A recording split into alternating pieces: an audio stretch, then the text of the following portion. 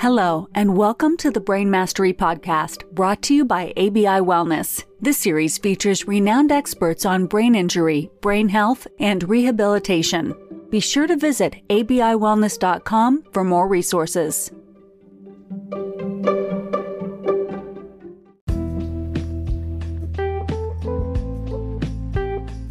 This is a very, very exciting episode for us to be recording here today.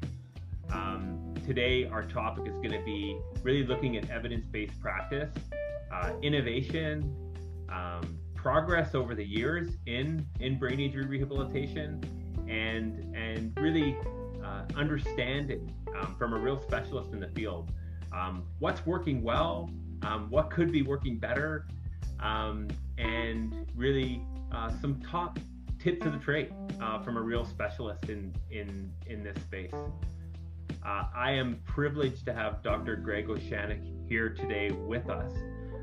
Greg is a medical doctor, a brain injury specialist, professor emeritus with Brain Injury America, is a passionate clinical provider, but also a lifelong learner, somebody always looking to better understand how to improve what he's doing. He is somebody who connects to this work through service. He really seems to be so committed to the vision of those that he serves, and that really inspires me, and it's really been a big key part of our relationship over the years. So Greg, I'd ask, is there anything else to your bio that you'd like to add? Thank you, Mark. That was very generous to begin with. I started doing this in 1981. When I started doing this, nobody was interested in doing it. And people, when they came into rehab to begin with, we literally spent 4 months putting weight back on them after they were in coma because they were cachectic. So over the past 39 years of my career, there have been so many changes, so many evolutions, so many things that have looked to have been promising that were blind alleys, so many things that we thought made logical sense that we have discarded. But it's been exciting to be a part of many trends, and in our relationship is certainly one of the exciting trends that I am really looking forward to kind of going forward with. I've been involved, as I said, in brain injury medicine, board certified in that, subspecialty working in neuropsychiatry, neurorehab. I've been running the Center for Neuro Rehab Services here in Richmond, Virginia after I left academics since 1991. As you mentioned, was the first national medical director for Brain Injury Association of America. They put me out to pasture after 14 years. So I'm the emeritus there, and I'm very proud of that accomplishment and the 40-year history of that organization. Yeah. I've had the honor of working in literally every area of brain injury service delivery, from the emergency room to acute care to step down to community reentry to long-term living. I have patients that I've been honored to take care of for 40 years. Wow.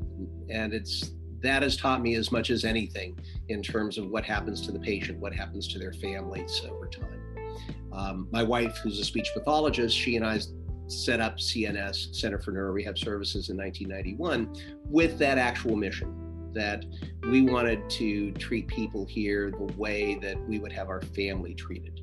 And as part of that, it was trying to stay ahead of the curve, trying to stay innovative. Right. And trying to make sure that as we practiced good, solid medicine, it was patient first, family first, and we wouldn't send anybody any place that we wouldn't send a family member to.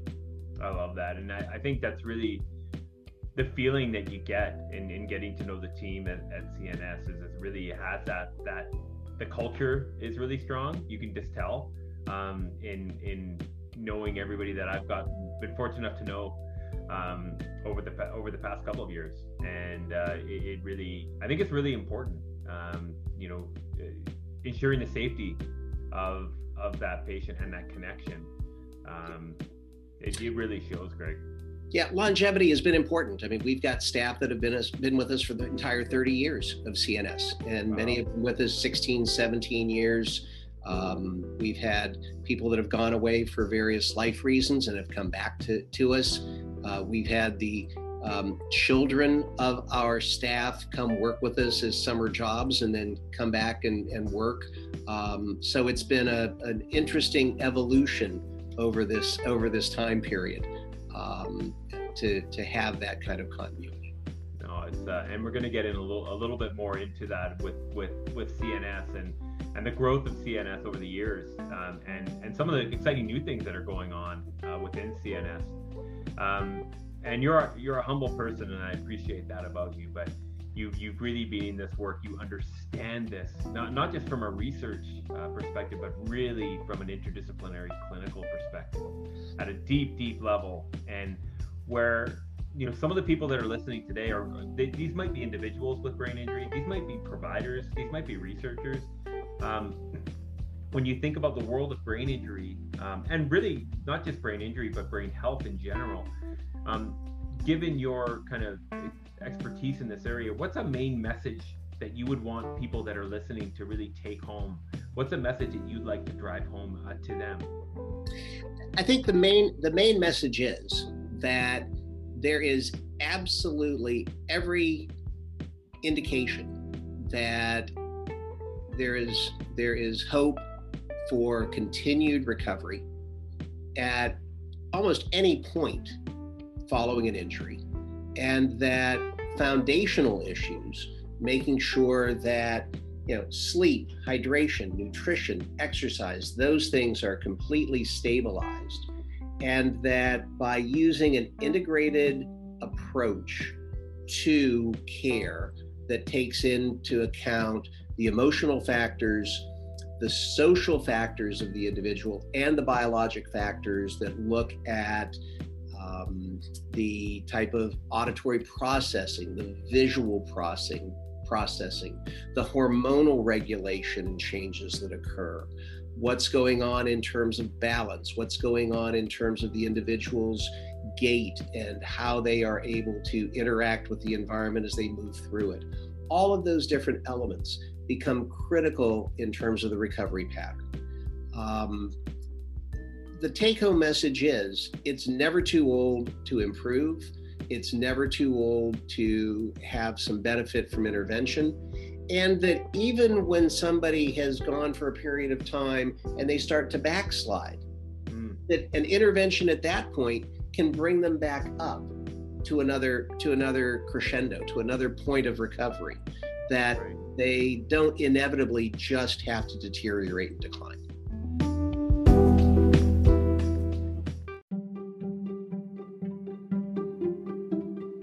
Thank you so much for listening to the Brain Mastery Podcast, brought to you by ABI Wellness. Be sure to follow us on social media channels at ABI Wellness.